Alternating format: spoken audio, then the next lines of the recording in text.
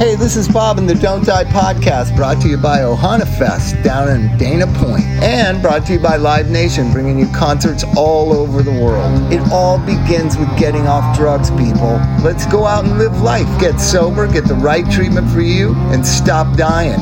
Stop dying, Chuck. That's the theme of the show, and sometimes we forget it because we're not really literally in your face enough about it. We don't want people to die of drug overdoses. Why don't we set a timer and say it like every 7 minutes? Yeah, well, that's about how often somebody dies in America from a drug overdose. Chuck, Yeah. That is very coincidental that you said that.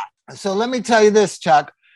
People keep forgetting, including you and me, that in the time we do this podcast, 4 people will die of drug overdoses. God damn. That's insane. It's only every 15 minutes? No, it's less than that, but I'm rounding up. Optimistic. We hope this next year will only be every 15 minutes. Yeah, we're hoping that's our goal, that a drug addict die only every 15 minutes, while we pay attention to people that die every 11 minutes or every 8 minutes. The drug addict overdose rate, a blip on the radar screen, my friend, compared to all the fear of the sky is falling propaganda. But that is a fact. We are losing kids so much so that, Chuck, I talked to Mike earlier today. I want to know, and we're going to talk our private life in public. So I have given my crown as greatest drug counselor to you, and you've been doing it now for 8 years, since you worked for Chapman and now Wavelengths, right? That's like 8 years? Is that like 8 years? No, it's been Phoenix House, New Beginnings, Serenity Shores. No, but I mean, Landings. since we've been partners. Oh, yeah, for a while we've been, yeah. Yes. Remember that place, Tim Chapman's Yeah, I place? do. My brother-in-law got sober there. Anyways, I'm wondering if your mood is not being affected by all this drug counseling. So, and I want the people at home who are drug counselors to know, I understand, we hear you, what you go through. So you go through all of this bureaucratic red tape bullshit for the insurance companies, right? Mm-hmm. You're trying to carry a message of strength and hope to your patient population. They are being dragged away by psychiatrists and big pharma, right? Mm-hmm. They're also being dragged away by our cesspool sick society, right? So that you're just there doing God's work every day, trying to make a difference, trying to make an impact, and you've got all these opposing forces. That's why I can't do it anymore. I can't. You know what I mean? When I was in my prime of being a drug counselor, I worked with 2 doctors who said, "Fuck psychiatrists. We don't need any psychiatrists around here to muck up the sobriety," right? Dr. Drew and Dr. Blum. Psychiatrists were not allowed at our unit, Chuck. How about that?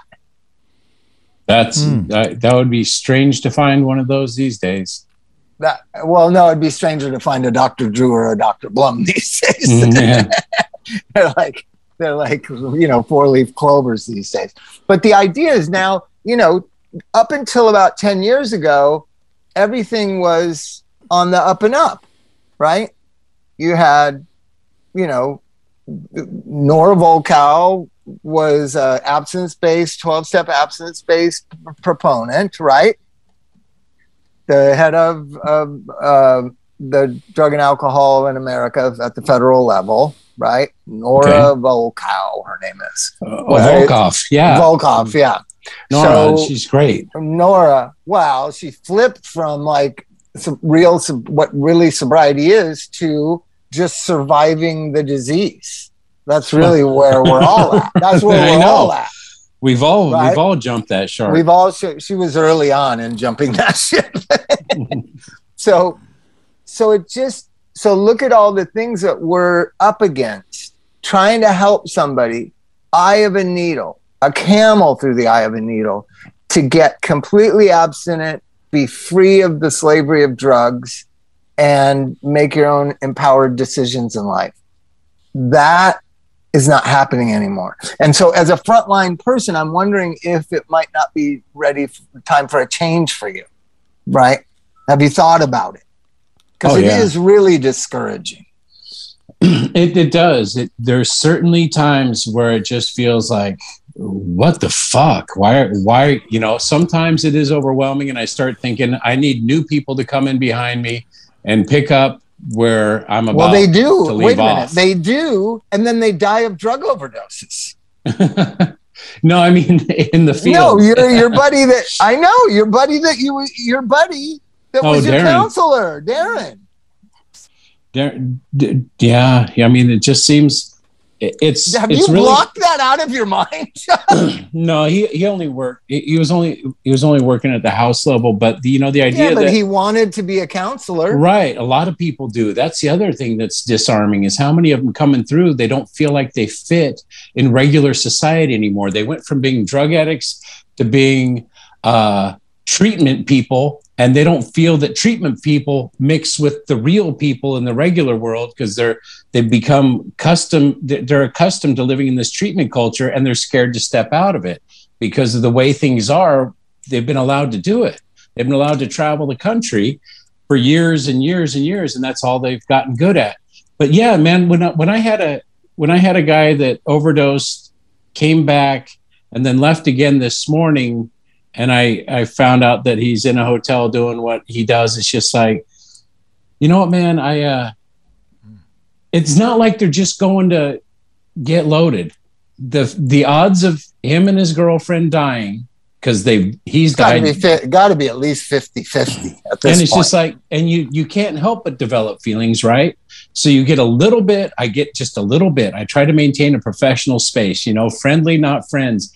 But every once in a while, some of them sneak in just a little bit more than the others. Yeah, I know that. And it seems like the ones that are the most hopeless and the most helpless are the ones I like the most. They're me. They're you. They're Mike, right? They're the ones where you go, right. Man, you can we got this. All we got to do is round this corner and then we'll just deal with what we got to deal with today. And then they go, I can't do this anymore. I got to go. And it's instead of, I don't hear they ACA'd. What I hear is they chose to gamble, man. Because it's not the same. Well, it is. By gambling, you mean using again. The gambling with whether they're going to live through the weekend. Right. It really is that crazy. So here's what I came up with an idea, Chuck, and I ran it past a friend of mine, and she's up for it. And so here's the thing. I noticed about a third of not a third, let's be fair, like somewhere between 20 and 30% of the people that I'm dealing with are on Suboxone maintenance, right? Right. And the 12-step community doesn't wholly embrace them. The rehab community now wants to get them off of it for some reason. I think because of the insurance, you can get covered on your insurance. I see more and more, like 5 years ago when kids would come in on 12 milligrams, we would like, and they were resistant and they'd been to 10 rehabs or whatever. It would be kind of like, well, maybe you should stay on it, maybe reduce to 8 and let's just keep them on it. Right. That was kind of the attitude 5 years ago, that let's not rock the boat too much with fentanyl on the rise, the drug overdose, these kids going in and out of rehab. Better than dying. Maybe 8, better than dying, better than going in and out. Right. Yeah. So that's been replaced during COVID to these people need to detox, and it's coming from the doctors for some reason, right? Yes, and I don't know why that is, other than they can bill for it. You can bill for detox, right? I would think. Why are they encouraging detox when 5 years ago they weren't? Why do they want people off Suboxone? Have you noticed that? I've noticed that they're not even giving detox, but what the big push is the Sublocade or the Vivitrol injections. Yeah, but you have to be drug-free to take it, right? No, as a matter of fact, for the Sublocade, I think you have to be at like 8 milligrams. Okay, so there's something there. There's something, right. No, but there's also something about Suboxone and Subutex also, and which Vivitrol works with. I had a kid tell me Vivitrol is the greatest antidepressant he's ever had, and he's been labeled a psych patient since he was 8 years old. So there's something to it. But so I'm thinking, wouldn't it be cool to just have a clinic, basically like what Wavelengths is, but everybody just comes and hangs out and gets their Suboxone. It's not a big deal. We're not all focused on having 1 million employees and running a bunch of groups, and just more like a clubhouse, like a cool methadone clinic, right? Pizarro is this methadone clinic me and Mike used to go to. I used to love it. The people were nice to me there. They didn't preach. They'd say, "Good morning, Bob. How are you? Did you find a place to stay?" and stuff like that. They were just nice people. Do you remember that, Mike, at Pizarro? They were really nice, and they weren't judgmental at all. And they weren't trying to get me to stop smoking crack or call my mom or this or get a job. They were just really nice to me. And I always tell this story. There was this lesbian couple that would come in every morning, and I was just kind of mesmerized by them. They were like cool together. They were like a cool together couple, and they wore suits, and they just looked so, the one girl that was more butch wore a suit, and she just looked so cool. And it was just like and they had TVs, remember, Mike, in the lobby, I'd get there like at 8 a.m. and I Love Lucy was on, and I would just get my dose and sit in the lobby and watch I Love Lucy and wait for the gay couple to come so I could talk to them and hang out and whatever. It was way better than rehab. I'm telling you. It was so. I think I went there with Mike one time. He brought his dog with him. They didn't give you a guilt trip whatsoever. They did not give you a guilt trip, Chuck. And look, they didn't treat us like we were stupid. We knew, because we knew what we were doing wasn't the greatest thing. Right. How like about they this? weren't ever like how about them. this? How about this? Usually back then, this is in the mid 90s, they wouldn't want to go much over like 60 back then. So I was still using. And then when they would test me, I'd test dirty, and they'd consult me and say, "Robert, do you want us to raise your dose?" And I'd be like, no, because I was smart enough to know I was on 45, I think. I didn't want to go up to 60 because I knew that I wanted to get off it eventually, and 60 was going to be harder than 45 in my mind, right? Mm-hmm.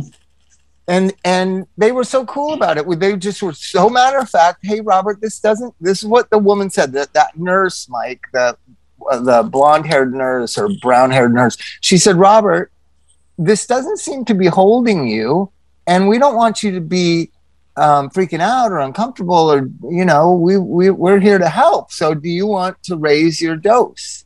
And I was like, "No, I don't want to.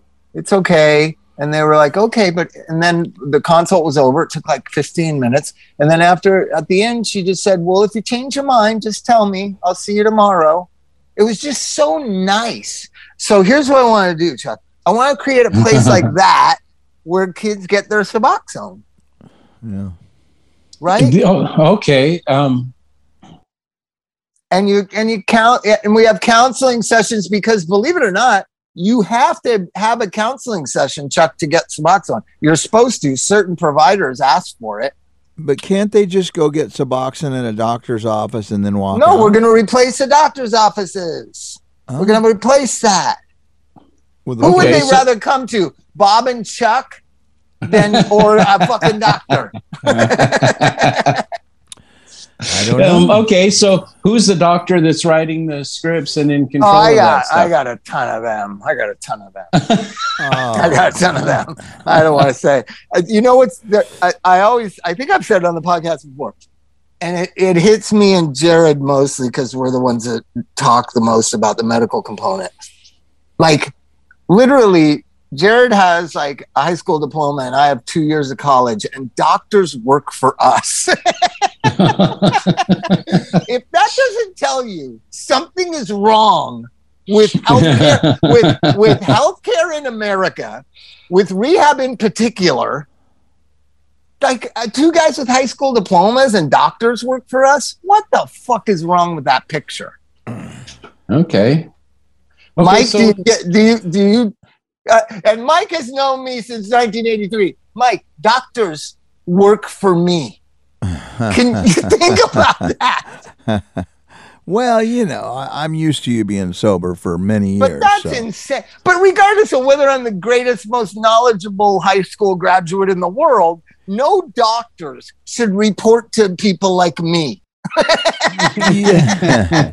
You've accomplished quite a bit, and there's just a lot of stuff. Like you'll tell me something and I'll be like, you're kidding, you do that too, you know? You know why? There's another, I figured out why too. You know what? Doctors don't mind that their license is on the liability of a rehab center, but they really don't like their personal liability that owning a rehab opens them up to. Like, do you know what I'm saying?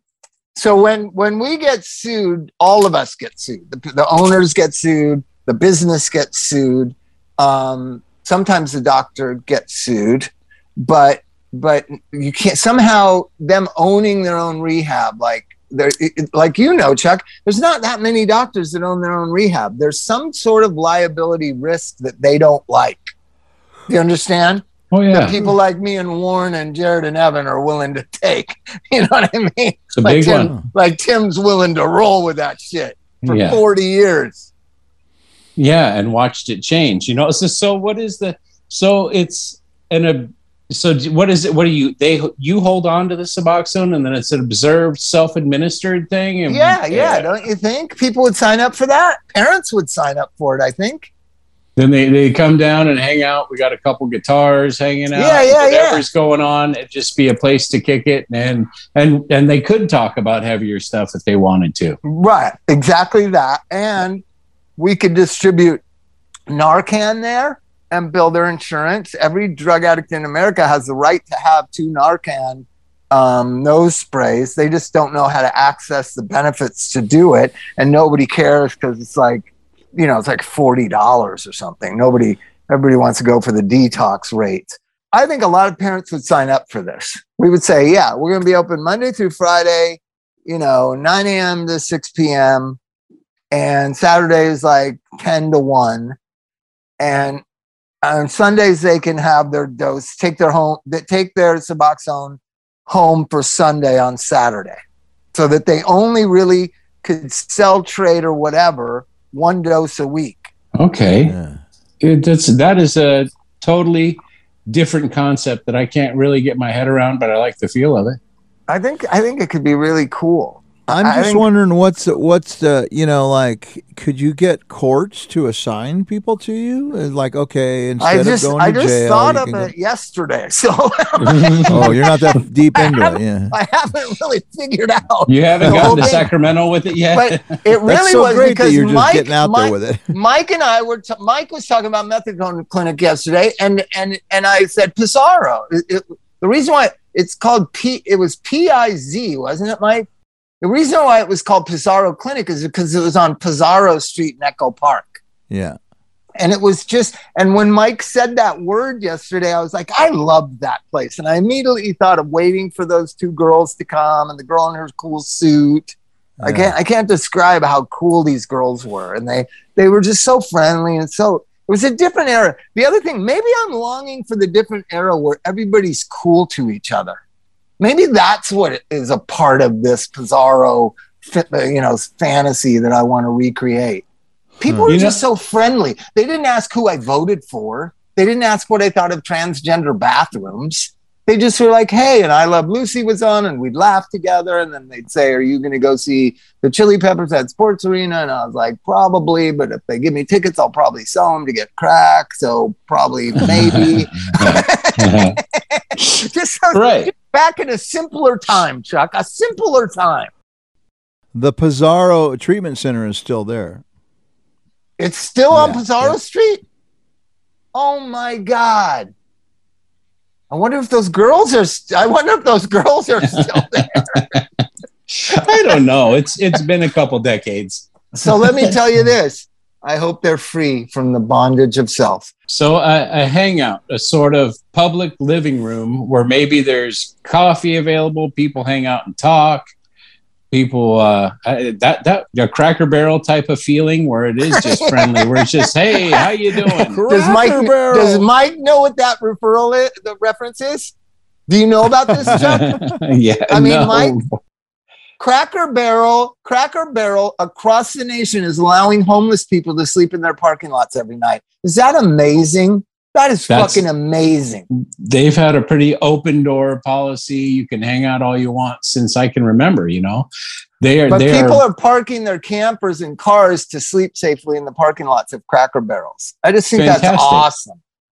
So you know that my kids had never been to a Cracker Barrel, and I just went to New Mexico, and I put it on our stop. I actually found the Cracker Barrel that I wanted to take them to, and took them there, and they loved it. They were like, country store restaurant, terrible. Awesome. I got terrible food. Well, I don't know. We always use the term food poisoning. I don't know that that's what it is. I just got really bad stomach problems and diarrhea for like 2 days after a Cracker Barrel. You know, the thing that comes in it's a big loaf of bread, and then the soup comes in the loaf of bread. Yeah, it's called a bread bowl. Yep. Yeah, that doesn't go well with Bobby's metabolism and tummy, I don't think. Okay, but I don't think I was poisoned. I just think I don't fit well with that type of food, whatever it was. So do these people, would they be private pay? Well, I think you'd build the insurance, right? Well, I guess for the Suboxone you would, but for and the visit. I'm not trying to get rich. I'm just trying to make a difference. So the idea is, a friend of mine has 3 Suboxone clinics in LA, and he was telling me, he's a doctor, by the way, and he told me he bills $250. You have to see a doctor once a month. So he bills $250 cash, and they have to pay $250 cash to him, and then he bills their insurance and gets like another $130 or something. So he rounds it off to $400 per client, and he has 200 clients per clinic, and he has 3 clinics. So I am on my phone, but do you have a calculator, Mike? What is 400 times 600 equal? Well, it'd be 24,000, right? No, it might be 240,000. 600 clients. 600 clients pay $400. Yes, it is. It is, because that's 4 zeros. That's a lot of money, and it's not money to the client, and it's not money to the insurance company, and it could do an incredible amount of good. Yeah. Look at Chuck is just going, wait a minute, is that math right? Yeah. Now, given I'm not talking about turning it into a cookie cut factory, like where there's 50 clients a day going through and seeing the doctor. I'm talking about, 50, 60, however many it seems like would make sense. And I would like to do it in the belly of the beast, which is Orange County, Costa Mesa, right in the belly of the beast. Why do you laugh, Mike? I just laugh because you call Orange County in the belly of the beast. No, the belly of the beast. Well, no, you're not in this bracket. What is that street where there's like 9 rehabs on it, Chuck, that goes by Hoag Hospital? 19th. The 55 freeway. The 55 is 55 ends there. Yeah. The 57 ends there. Street. What's the name of that street? It ends on Newport Boulevard. Yeah, Newport Boulevard. So, Mike, there are 9 rehabs on Newport Boulevard from where the Costa Mesa Fairgrounds is to PCH. There are 9 rehabs there. Yeah. 7 of them of which are fraudulent. So much so that the city of Costa Mesa opened up its own rehab fraud task force. Good. Thank God. What I'm saying is that the belly of the beast would probably be like Temecula or Victorville, or that would really be the belly of the beast, because you're talking about a little bit of privilege and a little bit of money in Huntington Beach and Costa Mesa. No, so these people would have to have their own housing, and they'd have to have their own place to be. That gets rid of so much of the headache. I mean, how many people actually run true IOPs where they don't live at their sober livings? None. Where people just come in off the street. That number would be 0. And that's, unfortunately, that model used to work. If you went into an inpatient, you detoxed, you did a little bit of RTC, and then you had to go back. You had to have a place to live. Well, we did. I told you, my first big job at Las Encinas was running the evening outpatient. There was no such thing as day treatment outpatient. No such thing. There you go. You know, you did treatment for 90 days and then you went home or you went to sober living. And before you left the rehab, you had a job lined up where you were either returning back to your old job after having a medical leave, or you were getting a job, right? Yeah. Right. See, that's what I thought it was still that. No, it's like people get to sit around and play video games and smoke weed. That's what it is now. Right, and that's why you need a task force, because you can't claim you're running a treatment center if you're okaying that stuff. You know, that's funny because I got an IG text from somebody. I guess you already released the other one, Mike, because this guy was going, man, I went into an AA meeting and I smelled like weed and they bummed out on me, but I don't want to be on Suboxone. And I go, well, yeah, you know, AA is an abstinence-based program. You know what I say to kids like that? You are so fucking smart. And because that kid he has zeroed in on the hypocrisy of the rehab center world. He has gotten, and hundreds of kids have presented to me that way. And I always say, much respect, much respect. If I was 22 years old right now, this is the point I would be arguing. Because Suboxone is way more addictive, way more corrosive and destructive, harder to detox off of.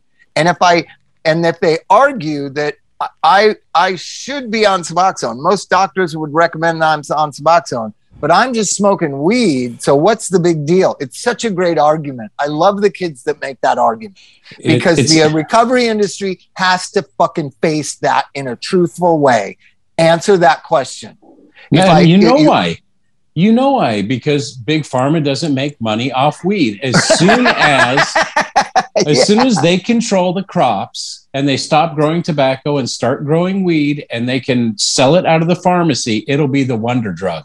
As soon as you have to go to your pharmacy to get a gram or two of weed or get it rolled up in joints already, however they measure it out and say this is X amount and you should smoke half a joint in the morning and half a joint at night, and you have to go through your doctor first and then it's got to get stamped by the FDA, they'll be all over it. Unfortunately, no, it's got to be in a pill form. It's got to be. It probably will be. They already did that with Marinol. What is it called? Marinol. Marinol.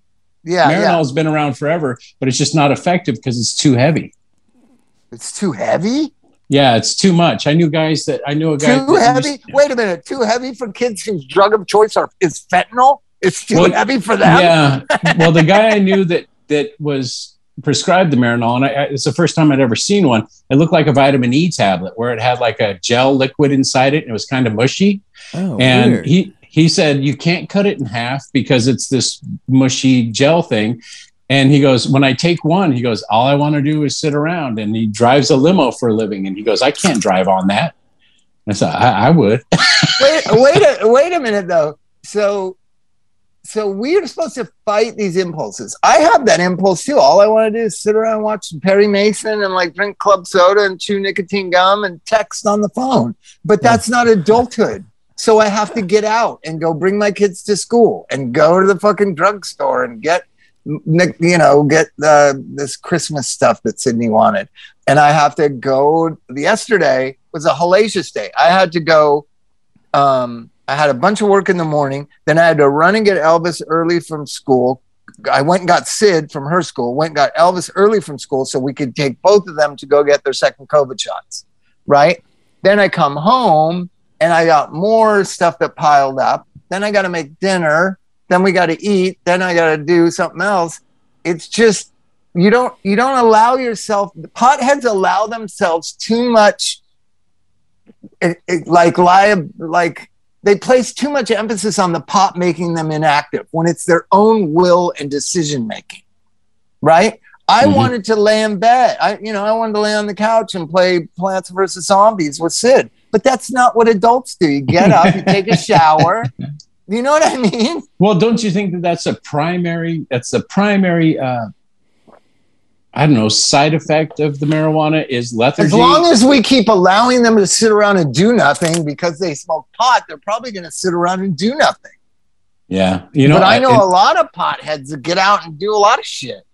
Oh, so do I. that you wouldn't know they were potheads because they're freshly showered, they're put together, they're well groomed, they dress right, they have jobs, they're homeowners, and they go about their life. Well, so how come they don't use the excuse that, oh, I'm so stoned, I just want to lay around?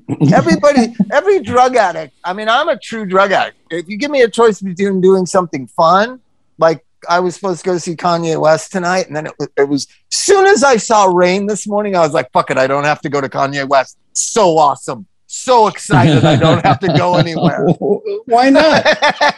I just thought of something that you could allow them to smoke weed at the clinic. Oh, I'm sure they will. I'm not going to let them smoke it in the clinic, but they can why not? Certainly. Well, you know, it's rude. Here's the thing. Put Hot a bunch of smells. beanbag chairs and couches that are low on the ground. No, you don't allow smoking of cigarettes because it stinks. I don't care about the secondhand smoke. It's so stupid. I'm telling you, you don't allow smoking in a building. You're not going to allow pot in the building. But that's a good way to get shut down. Yeah. This whole thing of secondhand smoke. You're driving on the fucking freeway every day. You're eating exhaust out of 100 automobiles. Are you fucking kidding me? That whole thing of like the commercial where the smoke goes out the balcony and up and into the baby's nostrils. Go on the fucking 210 freeway. It goes like pies go to Yogi Bear's nose. It's not the way it works. That was some bullshit propaganda. Smell a picnic basket. I'm boo-boo. Right? And so that secondhand smoke. And so then I asked this scientist guy, actually Mike Murphy. Mike, you know Mike. Yeah. Mike Murphy is this, how do you explain him? Let's explain it in like 2 minutes. Chuck, Mike Murphy was one of the most interesting, crazy, kooky friends of me and Mike's. He is a nuclear physicist. Right. He's a nuclear physicist, a dope addict. No. And now he's a Catholic. Now he's a Catholic priest. He's a former. He's okay with that. Former. Yeah. Right? And now he's a Catholic priest. But anyway. Now he's a Catholic priest. So Chuck, did you just take in all three of those facts? Yeah, they don't really fit. It sounds like a Quentin Tarantino movie. He is. This guy is a character out of a Quentin Tarantino movie. He literally is. And so the biggest Bob Dylan fan you'll ever meet, the biggest Big Star biggest Cramps fan, biggest music fan, really. Anyways, greatest guy. He was the one who helped me on my first day of sobriety. If I didn't have him in my life, I wouldn't have had I wouldn't have achieved my first day of sobriety. Anyways, so Mike Murphy is a scientist, and when that commercial came out, I was like, Mike, because I would ask him scientific questions, and I said, Mike, and he was at my house often for days on end. So you can put that second part that Mike Marr put in there. So I said, Mike, what is this true, the secondhand smoke? And he said, well, kind of, but I wouldn't worry about it. And I was like, okay. He goes, when you're driving your car, that's when you're inhaling all kinds of poisons and lead. And I never forgot that. We were like, he's on very a binge. soft-spoken. And he was like, he's when you're driving your car, all he said was you're inhaling all sorts of poisons and leads. Like there's more than one lead, Chuck. There's more than one kind of lead. Multiple leads. And so then every time I saw the commercial, I thought, you're driving on the freeway, you're sucking on lead, you fucking morons. Why do you care about this shit? Right? Well, they should have a baby in a car seat asleep, and then the mom is driving the Hummer down the freeway, and they stop in traffic and they show all the exhaust pipes, and then show the exhaust going into the car's vents and into the baby's mouth. Right, secondhand driving. They shouldn't do it. Just because you're not driving doesn't mean you're not being exposed. So, anyways, you can't let people smoke pot in the clinic, but you can certainly not discourage it. Right. But I love people that make that argument, Suboxone or pot. And it is such a great argument to have. But then at that point, you'd be having both. Yeah, but is that some sort of harm reduction though? Pot well, no, and these Suboxone. people, the pot people, like my friend Joe is like, I got a pot rehab or something. He says you can detox people off of opiates with marijuana. I don't know fucking how. I used to detox off of heroin with speed. Well, yeah, that does work, by the way. Well, yeah, because you're going to sleep eventually. You know, if I was really crazy, I'd start a speed clinic to get off of opiates. But no, I think that just community, anything that builds community, because really what creates the chaos in all the rehabs is this kind of, we have to do all this boring shit in order to get paid by the insurance company in order for the kids to be there. And then by virtue that they've heard everything you've said 10,000 times, because they've been in rehab for 5 years, that they leave. The actual treatment makes them leave, right? Mm-hmm. Because they've heard it 1,000 times. Right. And we can't really, when we started Aloe, it was called Acadia, by the way. Then Acadia Healthcare gave us a cease and desist. And I said, fuck it, we'll fight it. And then some lawyer said, it'll cost you $400,000 and you'll lose anyways. And I was like, okay, then we won't fight it. Best decision you've ever made. I know. But we had this one house. It was only one house. It's called the Yellow House. It was on PCH. And we had a walkway, like you could walk down to the beach, right? And so when I could feel that, and I ran all of the groups, but the process group. So I ran 3 groups a day. And when I could feel the kids were burnt out and they'd heard my shtick, too much, I'd say, let's go to the beach. And I would just get them all and we'd walk down to the beach and I'd just sit there and they'd go in the water and they'd, have fun and, run around, smoke cigarettes and whatever. And it was really powerful how you could take a group of like 6 or 8 addicts who 2 of them are about to leave because they've got treatment burnout, right? Mm-hmm. And they're gonna, bring down the milieu of the other 6. And you just take all 8 of them to the beach, and by 3 p.m, everybody's joking around and we're back on track. The insurance industry doesn't allow that. Mm-hmm. They don't allow that. They don't trust the professionals. I know why they don't trust the professionals, because the professionals are fraudsters and scumbags. I understand that. But if you could look to, they have no rating system or who are the good actors, right? The insurance industry is only focused on who the bad actors are. Then they label everyone bad actors. Why don't you start labeling good actors who have never defrauded anybody? I've never defrauded anybody, never been accused of it, never defrauding, nothing. In 20 years of operating, why shouldn't you trust me what's the right thing to do with drug addicts? Because there's a million fucking scumbags? I've never been accused or you've ever suspected anything. You've never seen any irregularities in any of my billing ever in history for rehabs.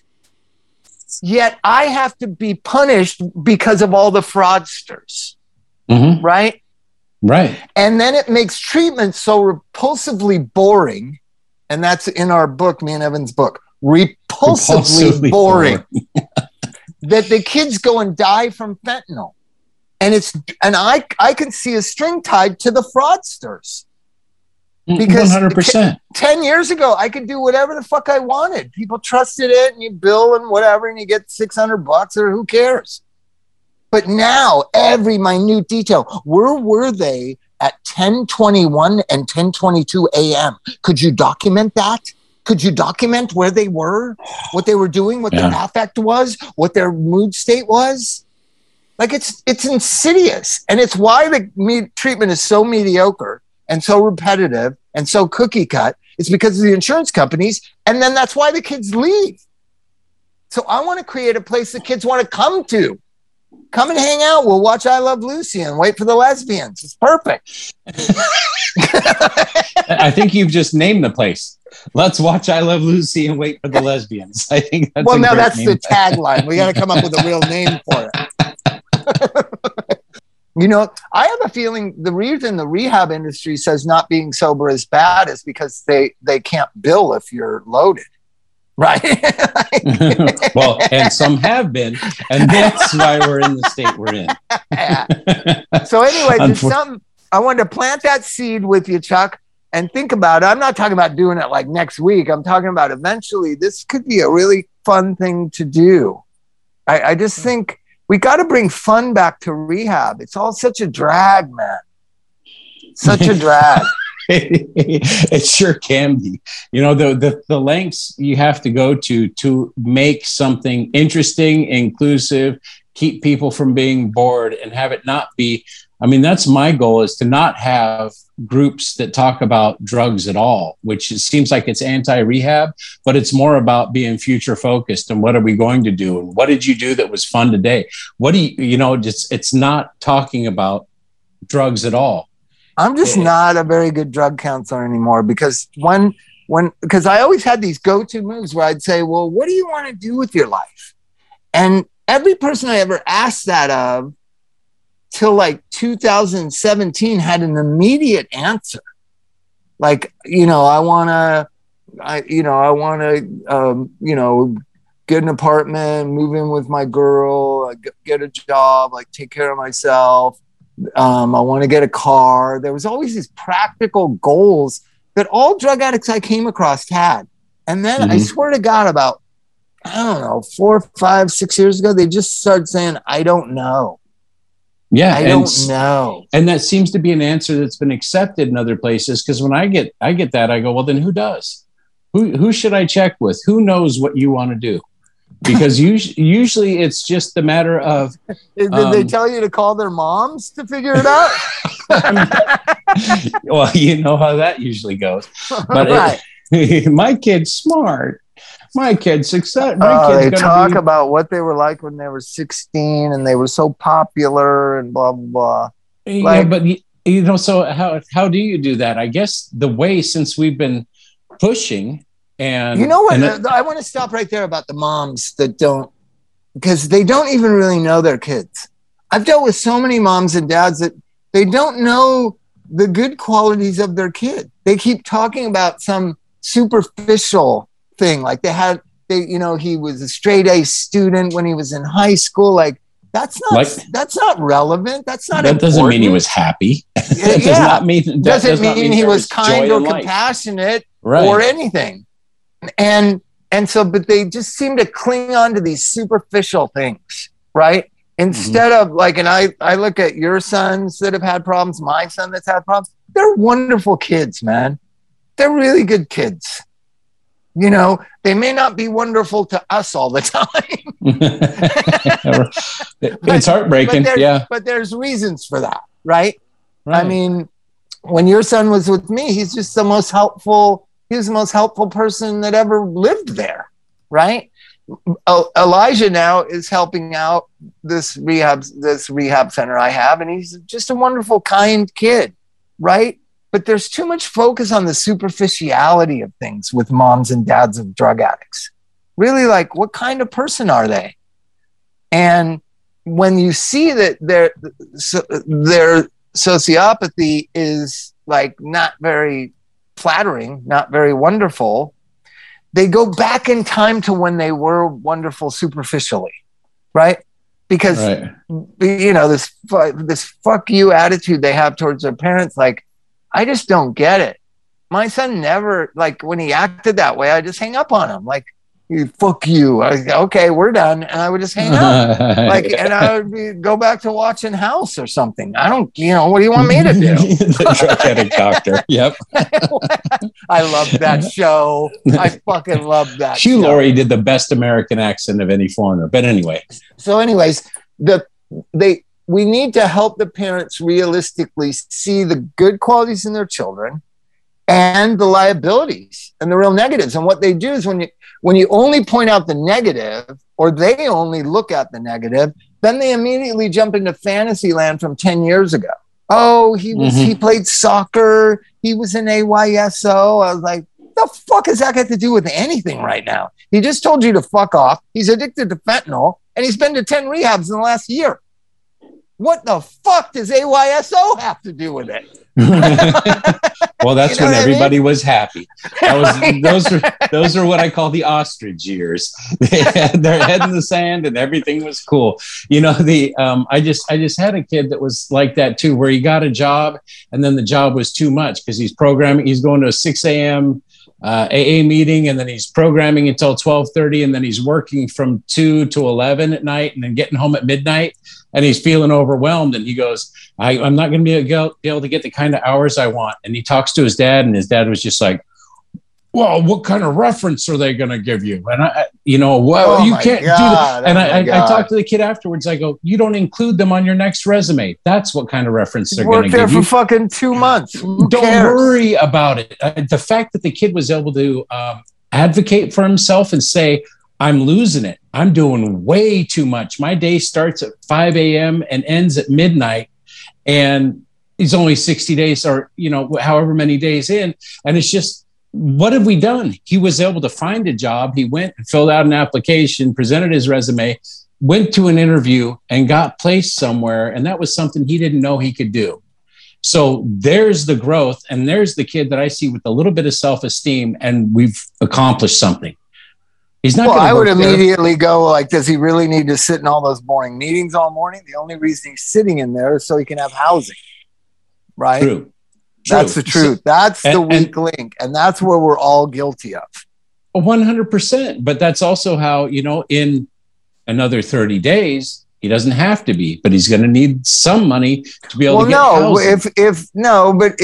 If we really cared as rehab centers and I'm not saying we don't, but if it costs us a little money, every IOP should have to offer evening outpatient also.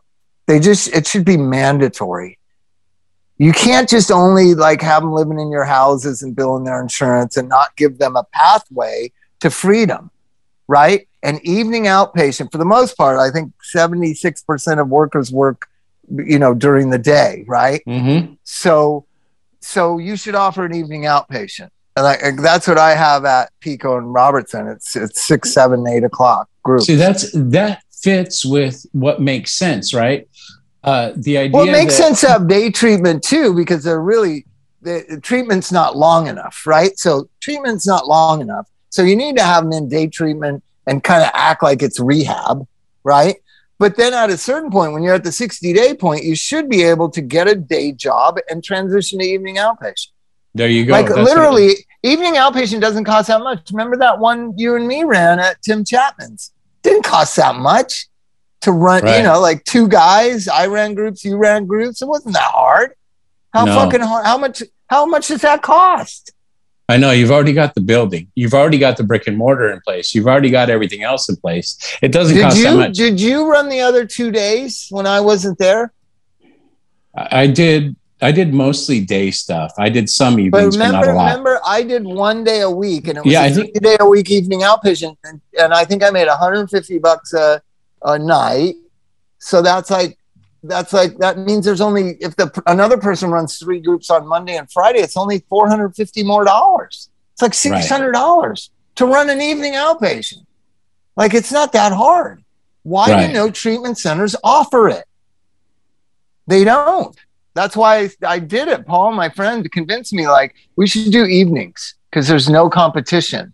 And I was like, there's got to be some competition. And he showed me like there's literally nothing offered in evenings. Mm-hmm. You know who used to do it in Orange County? Pillars used to do it.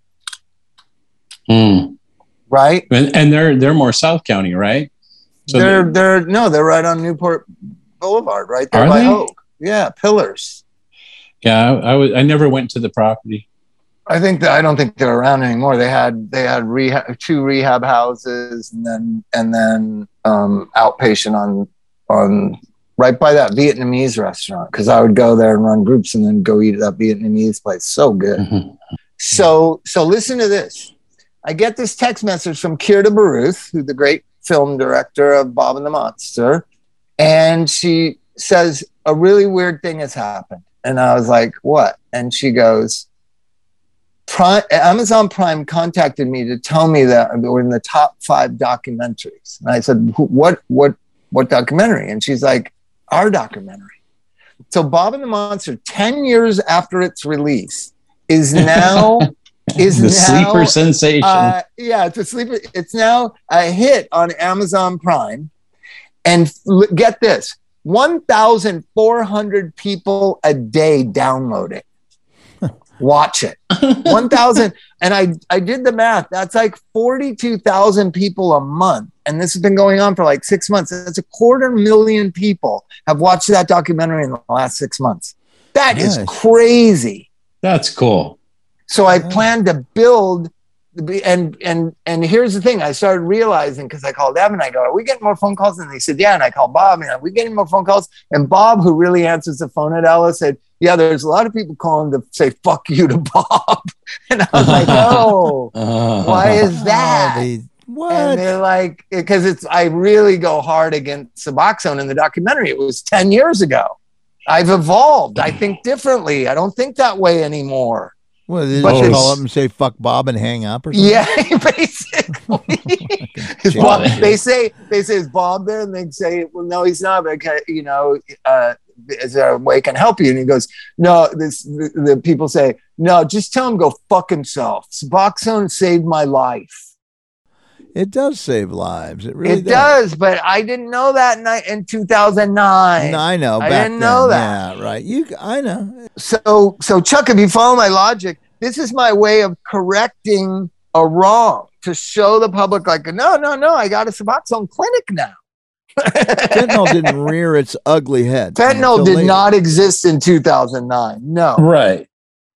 Mike, look up. You got your computer. Look up overdose death rates 2009, because that's when I made that statement. That's a good example of, this afternoon's science disproves this morning's theory. The idea that we can evolve based on new information. Yeah, but somebody that watches the documentary is not going to know that I've evolved.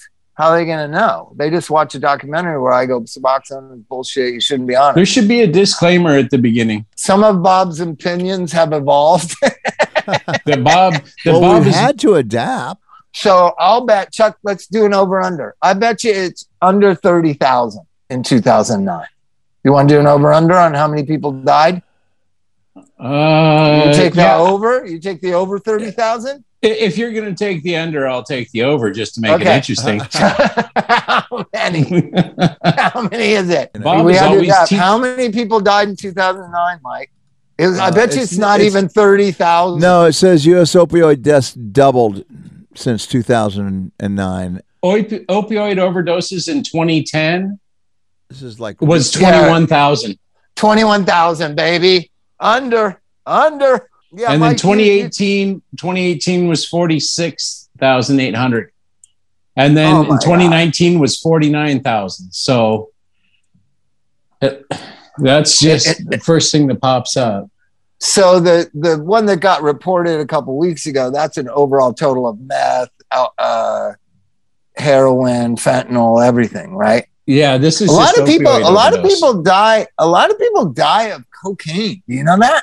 I didn't know that. How can you die of cocaine? You shoot up a bunch of it and you blow up your blood vessels and stuff, man. Something happens in your brain, your brain pops like a ripe tomato. And then there's failure. The opiate overdose death rate isn't the mixture. Mixture is another category. So when people die of a benzo heroin overdose, that's in a new category, a polysubstance category. Right. Because my all-time hero, we have to, until there's another champion takes the crown. Graham Parsons, are you ready for Graham Parsons' toxicology report? Morphine, cocaine, methamphetamine, alcohol, marijuana, barbiturates, benzodiazepine. How many more? Is there another drug you can take? That is the grand champion. It's pretty dang good. I mean, Michael Jackson's nothing compared to that. Yeah, but Michael was a purist. Michael was a purist. What did he die of? Prednisone? What did he die of? I thought it was propofol. Propofol, yeah. What's prednisone? Prednisone for pregnant people? No, prednisone. Prednisone is it's a steroid. want to know the stupidest thing? I love the stupidization of America. We just get more and more stupid almost weekly at this point, Chuck. So I bring Elvis and Sid to get their COVID shots, right? And the lady hands me the form, and I'm filling it out real quick, and I hand it back to her, and it's Elvis's, right? And she goes, you didn't do the second page. I said, the second page is for adults. And she goes, you need to do the second page. And she's being kind of snappy at me, right? And you don't want to cause trouble at a COVID vaccine site because you want to get your vaccine. Right. So I said, no, there's no reason. This is all adult questions. And she goes, the second page needs to be filled out. So I'm sitting there and Elvis is getting anxious because he hates when I get like, I'm going to go on one of my rants. So I said, wow. I said, okay, I started asking the questions. And he's looking at me like, Dad, I don't even know what that means. And I said, I guess no. And so it's all adult medical questions. The sixth question is, are you pregnant or plan to become pregnant? You're asking an 11-year-old boy. This what did he say? Was so fucking stupid. What did he say? He goes, I don't, he said, I don't think I can I? And I was like, you can't. Yeah. And then I could see his brain going, does that mean me impregnating somebody too? Like, because he knows he knows how the whole thing works now. So are you kidding me? This fucking moron woman has an 11-year-old kid asked a question, are you pregnant or plan to become pregnant?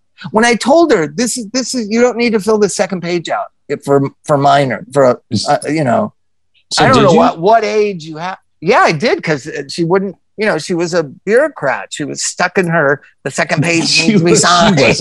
She was a B word. She was a bureaucrat. And so then I said, yeah, no, you don't plan to be pregnant, Elvis. And you could just see the look on his face like, do I? What the hell? Can I become pregnant? Because he has a couple trans friends. Like, can I become pregnant? Like, maybe it's to be determined. Maybe it's a TBD down. Don't say no. Don't leave the door open. Absolutely. To be determined. And I told you that on the new school forms that Sid filled out, it says gender assigned at birth. How interesting is that? What is that? Assigned, as if it was handed out. How does that get? But how does that benefit the school districts? I can't figure it out. How do they? Because if somebody decides they're not the gender assigned at birth, then what happens? Interesting. Wow. It's just to get them out of the hot water of labeling people male or female, I guess. But anyways, so that's my thing. Bob and the Monster's blowing up. We need to, reassure everyone that watches it that I've totally changed in my stance on Suboxone by opening a Suboxone clinic that Chuck and me and Mike just hang out and play guitars and watch I Love Lucy. How about that for a fucking job? How about that? That would be wonderful. Just play guitars and watch I Love Lucy. We could just play the DVDs of I Love Lucy all the time. So basically, it's the same thing as what like somebody on the marijuana pill would do. You just lay around and play guitar and watch I Love Lucy. Yeah, watch. You know TV, what? Right? You know what? I'm going to make a rule here, Chuck. No video games. We don't allow video games in the clinic. Oh, Nazi. Not even. You just lost Pokemon a whole demographic, Bob. Not even Plants vs. Zombies. Great idea. Not Plants vs. Zombies. Not Pokemon Go. No video games. No, only Plants vs. Zombies. Well, how about one step better? No phone use allowed. No phone use. Then we'll literally have no clients whatsoever. None. No phones. Zero. No phones means no clients. So more will be revealed about the Suboxone clinic, but I want you to think about it, Chuck. And guess what? There's not a lot of documentation I'm figuring in just hanging out, playing guitar, and watching I Love Lucy. I don't think you will be buried in a computer documenting. I just really don't think you will. Wouldn't that be nice? there's a lot of seasons of The Simpsons too, so you could have that running too. There's something about Lucy that's so great. People forget how great I Love Lucy was. Yeah. anytime it comes on, I'm just. Let's just rate the greatest TV shows at all times. We're three. The three drug Simpsons is addicts. the longest running series ever. Yeah, I in knew the that. history. Cops was, and then Cops went off the air because something happened, and now Cops is back, but they can never catch up with Simpsons because they were off the air for like 2 years. Do you remember Matt Groening used to drive that little Honda car around? Yeah. He was like, and he was still successful. He was like making a ton of money. He was rich, and he was still driving that little beat up Honda car. Yeah, he's an interesting guy. But let's go to the greatest TV shows of all time. Okay. So let's do the 5 greatest TV shows of all time according to Chuck. Man, the ones I've watched the most and the longest was Dick Van Dyke when Nickelodeon brought him back. I thought he was hilarious. I thought that show was funny. I haven't watched a lot of series, man. I liked... No, but I mean, I'm talking about over your entire life, the 5 greatest. So I'll go because I know mine, and then you can think about Sanford it. and Son, man. I love that. Oh, my God. I forgot about Sanford and Son. Because I made I make these little lists of things. I don't know why. 5 greatest Bob Dylan songs, 5 greatest TV shows. So I Love Lucy, All in the Family, MASH. That's 3. Those 3 have to be on. You just took my top 3. Yeah. Oh, now I got to come up with other ones. No, yeah. And then the top 3. And then it's as crazy as it sounds. I do love Family Guy. I think Family Guy is one of the greatest shows ever. It's ridiculous, and I like that one. It's had like 15 or 18 seasons too. A Family Guy. The fact that you don't even question a talking dog, like you just accept that Brian's part of the family. How about an intellectual English baby? Okay, Bob. Who's homosexual? What are the last 2? What are the last 2? Family Guy, and then, believe it or not, I loved this. I love 6 Feet Under. I watched 6 Feet Under every time, on Thursday nights or whatever night it was for 5 years. It was the greatest show ever. We're talking about Lifetime though. Gilligan's Island. But you're three plus Gilligan's Island. Okay, and what else? And I would have to say Sanford and Son. No, you would say Andy Griffith. You love Andy Griffith. Andy Griffith was really Andy good Griffith, too. Sanford and Son, same thing. Who cares? Andy Griffith was funny. Wait a minute. Wait, no, there's they're the not mind. the same There's shit. the mind of Mike Mart. Hillbillies the and mind of junk Mike people. Mart is defined in that sentence. Sanford and Son, Andy Griffith, same thing. Same thing. Same shit. Same shit. See, from All in the Family, but see, that was a magic era because that was also the Jeffersons. There were so many good. Maude, remember Maude? Yes, I do remember. Maude, and then there's Maude. Oh, remember Murder, She Wrote? That was a good one too. Did you guys ever watch Murder, She Wrote? Yeah, I watch it. Yeah. It's still on. Bob, you didn't mention Perry Mason. You didn't mention Kojak. Well, I don't think people like Perry Mason. Psych. Did you ever watch Psych? Psych was a hilarious long-running thing. I'm trying to think of ones that lasted because there's been a lot of shows that I really liked that didn't last very long. Kojak was badass, man. Who Loves You, Baby? Kojak was a Beretta? What about Beretta? There you go. Beretta, Rockford Files. Rockford Files was great. There's so many good. So we're going to just always have great TV shows on many different screens. Like when you walk into a bar, and there's all the sports things. There's like Premier Soccer and there's the football game and a golf tournament. We're going to have all the different great TV shows on in the lobby of the clinic. What about Taxi? There you go. That was something else too. That was a good one. Taxi. Oh God, I just lost my thought. I can't believe it. Man. But so getting old, Chuck. And maybe we should just we'll have different days. Like Monday will be Comedy Day. I Love Lucy, Dick Van Dyke, Mary Tyler Moore, all Tuesday the will be Perry comedies. Mason. Tuesday will be cop the shows. mysteries. Perry Mason, Columbo. Murder, She Wrote, Columbo. And then Wednesdays will be cop shows, Adam 12 and Oh, Dragnet. yeah, that was a good one too. Yeah, Adam 12 and classics. Dragnet. How could you forget Dragnet? There's So- so many great shows. So You we'll were- do you- a different theme each day of the week. So TV is going to be a major part of the clinic, and folk singing and guitars. Maybe we'll have a little microphone, a little PA, little play some music. Doesn't matter if it's 8 a.m. Drug addicts are up all night anyways. What's the difference? Oh, jeez. Yeah. What? That's good. No, that's It'll be good. That's good. I like it. All right. So everybody keep thinking So of in the ideas. meantime, don't take pills, people. Don't take pills that you don't know where they are or how they've been made. Don't take strange pills and die and stuff. Don't stay alive. Yeah, knock it I off. heard of Don't these. die. Stop doing that shit. Do another don't die. There's a new pill coming out of the Middle East that has 2 C's on it. I forget the name of it. It's like a methamphetamine pill. Have you heard about this, Chuck? No. They cost $1 a piece.